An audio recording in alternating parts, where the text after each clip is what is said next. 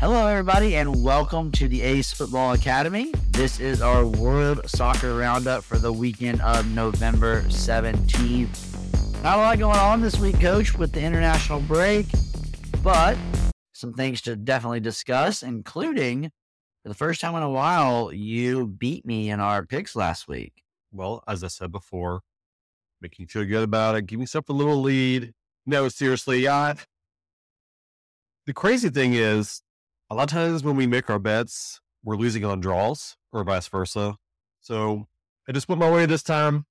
Hopefully I get the ride going, but we'll see how it goes next week. Yeah, Dunham went 5-3. I went 4-4 last week. And so that brings us to Dunham is 31-50 overall. I'm 34-47 overall. Just a reminder that we do have our new official Twitter handle at ace_football. That is at ACE_FUTBOL. Please make sure you give us a follow on that. Coach, last weekend we spent a lot of time talking about the Chelsea-Man City match. We were both I don't think either one of us thought Chelsea was going to win that game. I definitely didn't. I took Man City. You surprisingly, I think, took the draw, if I remember correctly. That is correct. And they drew 4-4 in a wild game. And the only reason that took that draw is City is showing flaws. And Chelsea has a good coach. They've had some injuries, but they still have a good coach. So I took a swing at it.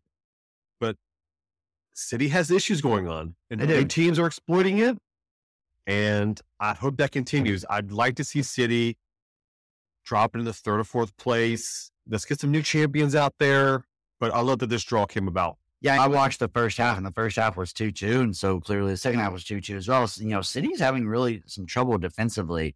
I don't know if you call it marking errors. I don't know if you just call it a formation-type issue, but they are really struggling defensively, giving up some goals when the Man City that we used to know didn't do that very often. No, so not at all. It'll be interesting to see how they come out of the international break and move on from there.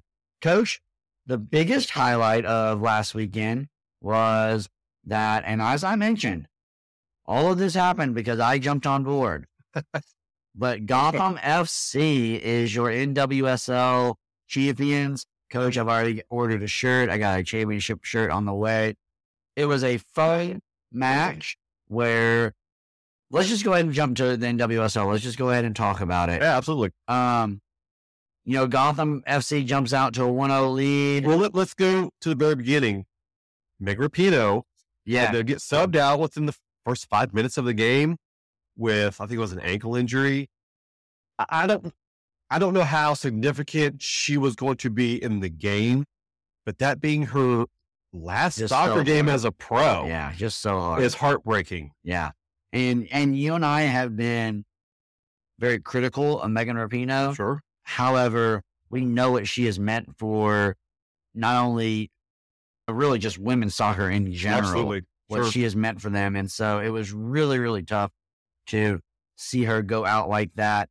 Gotham FC does score first, and then 5-10 minutes later, Rose Lavelle finds the equalizer. On a fantastic finish, finish. But Gotham FC is able to find a second goal pretty late in the match, relatively late in the match, and win 2-1. A final that you predicted. You just predicted it the wrong way. But congratulations to Gotham FC on their first championship. And a complete underdog. Yeah, absolutely. All season, struggled around mid-table all year. You had Portland and San Diego just really swiping through the season. And here's Gotham coming out of nowhere. But you and I talk about this all the time. No matter what sport you're in, who's going in the playoffs hot? Yeah, absolutely. Who's going into it cold? Whose players are fresh? And Gotham, they looked cohesive. They snuck in as that 6th seed. Absolutely. And got in based on goal differential. And that's a whole conversation for another day. But again, congratulations to Gotham FC and to me for winning that championship. There you go. Coach, we are on an international break. The men, as of us recording right now, are playing Trinidad and Tobago. It is 0-0 at half, despite Trinidad and Tobago being down to 10 men. So a little concerning there. Well, from what I've seen, the U.S. men have had, I don't know, 6, 7, maybe 8 corner kicks already in the first half. So they're pounding the goal. They're not getting that final, pass into the box for the finish. I mean, it's there. I think they're going to get the goals. I mean, it's one of those, once they get that one, the floodgates. 3 or 4 will follow swiftly after. Yeah, I agree with that. It's such a funny conversation, and I think one that maybe we could have at some point on this podcast. You grow up, and especially at younger ages, and as you move and get better and improve, scoring in soccer is hard, regardless of who you're playing. And you and I dive kind of fall back on the teams we're coaching a lot. I know it's Trinidad and Tobago, I get it, but scoring in soccer is hard, and it's one of those things where, like, yeah, I get it, we're the superior team and things like that, but we can't be disheartened by, of course, when you're playing a man up, and maybe, okay, now we're a little disheartened, but it's one of the conversations that I've had with my 2011s on just, hey, scoring in soccer is hard. Let's not panic. Let's keep playing our game. And I think you see that at the professional level quite a bit. Yeah, I think I like that you brought that up, because especially with young players, when they get scored on, they've got to understand that it happens. Right. Or if you've had 10 shots and none are going in, you have those days. You have to battle the entire game, regardless if they scored 1 or 2 goals, because you can always come back. You just got to believe, and you got to keep fighting. Absolutely. Coach, what do you want to do? We're talking about the U.S. men right now. Do you want to go ahead and jump into the U.S. women and kind of flip our program on its heels? I would love to. All right, well, let's flip our program on its heels. We're going to go out of order a little bit. Coach, the big news from the women is, as you kind of predicted, maybe a week or so earlier than you thought, especially with the behind the scenes of it. Yep. But the U.S. women team have a head coach. It is Emma Hayes, who is the current Chelsea women's manager. And I think that you and I both have kind of looked at her resume and looked at what she's done. She is clearly qualified. Absolutely. I think, and I love, when you and I first started messaging about it, I love that they went outside the box. I love that they tried something different, or gonna try something different. Because it's almost always been someone within the U.S. Soccer Federation. Correct. Yeah. And I don't know how involved either the players were in this, but from what I've read, they've asked some of the players or specific players what they would like to see brought in. So I haven't seen any responses from the players. I like to look into a little more details of how they're responding to it, but it sounds like they've listened to some suggestions, not specifically type of manager, but what their attributes are. Well, and you would hope at this level with professionals, you would go to your stars and say, hey, talk to me a little bit about what you're looking for, what you hope. I think you have to be careful with that, because you could end up with some biases and things like that. But I think you have to at least consult, even if, I don't know, this sounds terrible, but even if, like, hey, we're not going to listen to you, but we're going to pretend like, hey, right, we're asking you, So I like the MAA's hire. My only question, and you and I talked about this a little bit off air, it doesn't bother you as much as it bothers me, but ultimately, she is not going to start her tenure with the women's team until May, after the current pro season ends, right, which puts them, not too far out of the Olympics. And I don't know, how do you, to me, that's a little worrisome, especially when you look back at the last 2 big tournaments that the U.S. women have played in. They've been very disappointing, very underperforming. And I don't know, I think it's a quick turnaround for her. I hope it works out great, but I would have liked to have seen her kind of commit a little earlier. I think the only thing that I'm worried about is how is she going to put together her staff on the national team? Is she going to have time during the international breaks to do some interviews, meet some new people? Is she just going to bring her Chelsea squad with her? I mean, yeah, all great questions. So that's what I'm more worried about. I don't see it as big of an issue. She's going to have a couple months to run her camp prior to the Olympics. She'll have time to implement her game plan. Like you said, we're dealing with professionals here. They can listen to what she's got to say. They can work on it during camp, and they can be ready for the Olympics. So I'm not concerned about the time frame. It's more, what's her staff going to be? And is she going to be able to get comfortable with those players for the Olympics? Yeah, I agree 100%. And again, I hope it's the latter and they're going to be just fine. But the U.S. women could really use a good showing in a big time tournament. Well, here's what I read about Emma Hayes. So, number one, she's very good at her player management. So she's personable. She has her one-on-ones. You know, she makes sure everybody on her team is, I guess, feels valued in some way. But when she plays her matches, she's not playing a formation for the season. What I saw is she'll change formations in the middle of a game. Like, hey, they're pinching us from the outside in because of a formation. So let's change it to a 3-4-3 and let's push in the attack and go over the top kind of thing. So it sounds like she's very good at adapting to every different type of defense that she goes up against.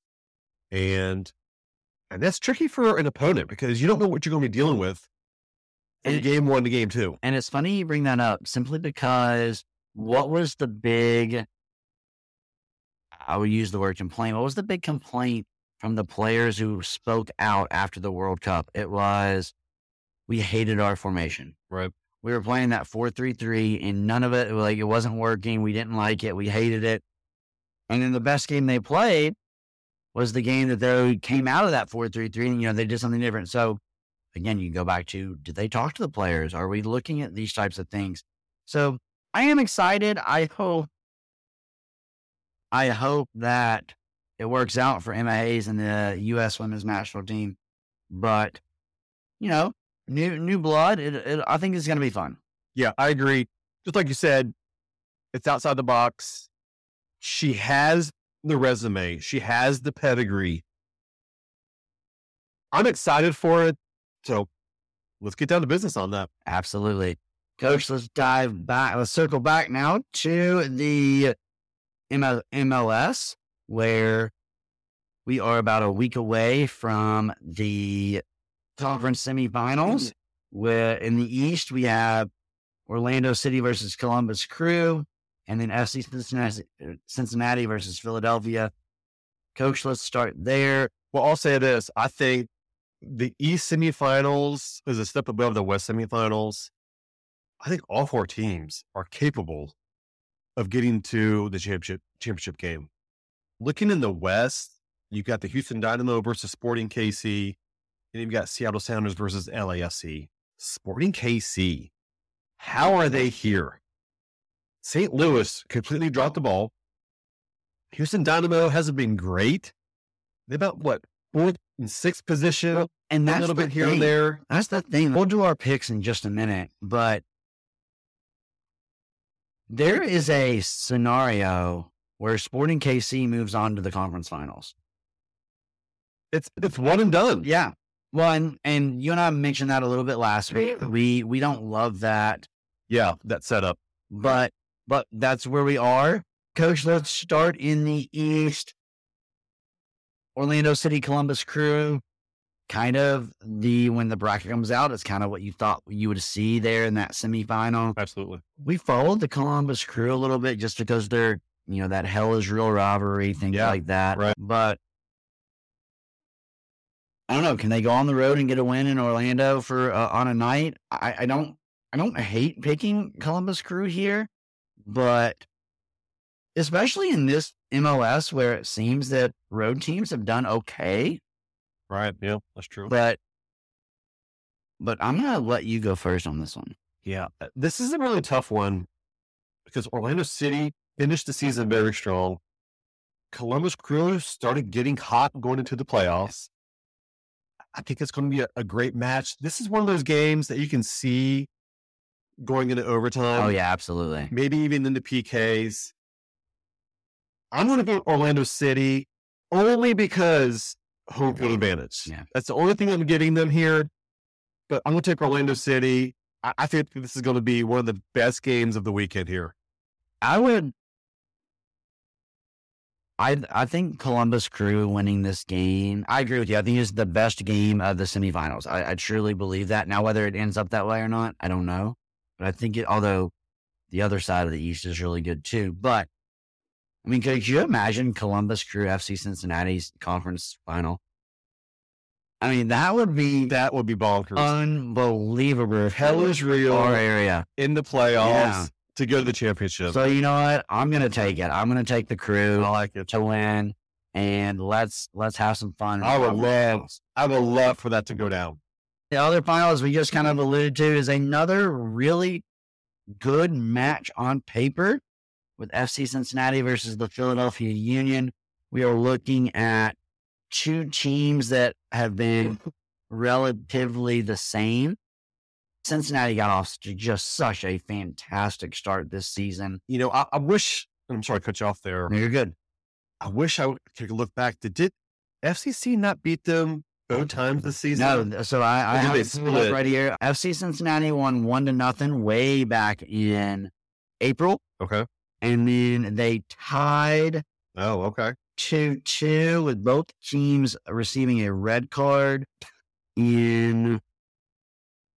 on September 16th. They tied 2-2 in Philly. Oh, wow. Jack Elliott received a red card in the 94th minute. Mosquera received a red card in the 83rd minute. Oh, so both late ejections. So late ejections, but a game that was tied 2-2. So at home, it's hard to go against FC Cincinnati at home. I agree. I think that's the one thing that we can say home field advantage matters is going to be this game here. If it was Philadelphia, I almost feel like it's going to be in Philadelphia's hands. But I feel like Cincinnati has had the advantage when they played Philadelphia, at least over the last two seasons. And for that reason, I feel like Cincinnati is going to win it in regulation. It's going to be a tight game. I'm looking at 2-1. I don't see a shutout here, but this is going to be a tight game. But I see FCC finishing this in regulation. Yeah, you know, when you look back at the stats of that 2-2 game, FC Cincinnati does kind of dominate, especially when it comes to possession and passing accuracy. They were much better that night. The shots on target were very similar, but it's just one of those moments where you think, and especially if it was a regular season game, okay, fine, but in the conference semis, you know TQL is going to be absolutely It's going to be rocking. It will be rocking. And so I'm going to take FC Cincinnati as well. Absolutely. Coach, let's dive into the West where we have a few fun games. The Houston Dynamo, who you've kind of liked all season long, taking on Sporting KC. And then another interesting one, I think, in the Seattle Sounders and LAFC. Yeah, I'm looking forward to the Sounders and LAFC. Two teams that stuck in the top 4, top 3 all year. So they've been pretty solid from start to finish. LAFC hasn't been as solid. I guess I don't want to say any part of the season, but they've been inconsistent week in and week out here. We're going to pick this game first here between Seattle and LAFC because I think the other game is a little more interesting. I'm taking the Sounders only because LAFC has been inconsistent throughout the season. Sounders have been playing pretty well. They've been handling their business. Defense is really strong. It's at home. I'm taking the Sounders to go all the way here. I'm going to take the Sounders as well for everything you just said. And, you know, LAFC was supposed to be this team that was undefeated and phenomenal and awesome all year long. And They're supposed to be the team to beat. Yeah, and they just really underperformed. And I think that continues on the road at Seattle, and I'm going to take the Sounders as well. On the other side of things, I am sure you're going to take the Houston Dynamo. I've been riding them all year. I'm sticking with them. And how boring is this week going to be? Because we only have one game difference, but I think this is where it runs out for Sporting KC. I think we both agree Sporting beating St. Louis was an unbelievable fluke. Yeah. The fact that they beat them 2 out of 3 games, back-to-back games at that, is insane. But I agree with what you just said. Their luck is going to run out. Houston's been pretty, I don't want to say they've been top-notch, but they usually get the job done when it comes down to it. So we're both taking Houston here. Yep, absolutely. Coach, again, the Trinidad and Tobago game is currently happening. They'll play again on the 19th, the U.S. men's team. Something we didn't mention is Pulisic, Adams, and Weah all out with injuries. So maybe that has some issues. When I saw they've got some new players in the roster. Tim Ream, who's 400 years old, starting tonight.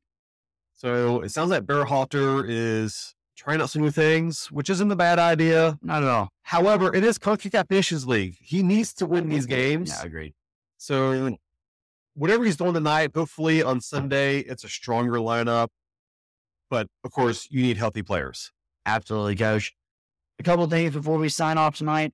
First, if you are a avid listener and enjoy listening to us, please make sure you give us a 5-star rating on your preferred podcast platform. Secondly, Coach Dunham is out of town next week. He is traveling abroad, which I'm sure you're excited about. Yeah, we're pumped. And that means I need a guest host for our World Soccer Roundup. So if you listen to this podcast and you are interested in hosting with me, please do not hesitate to reach out.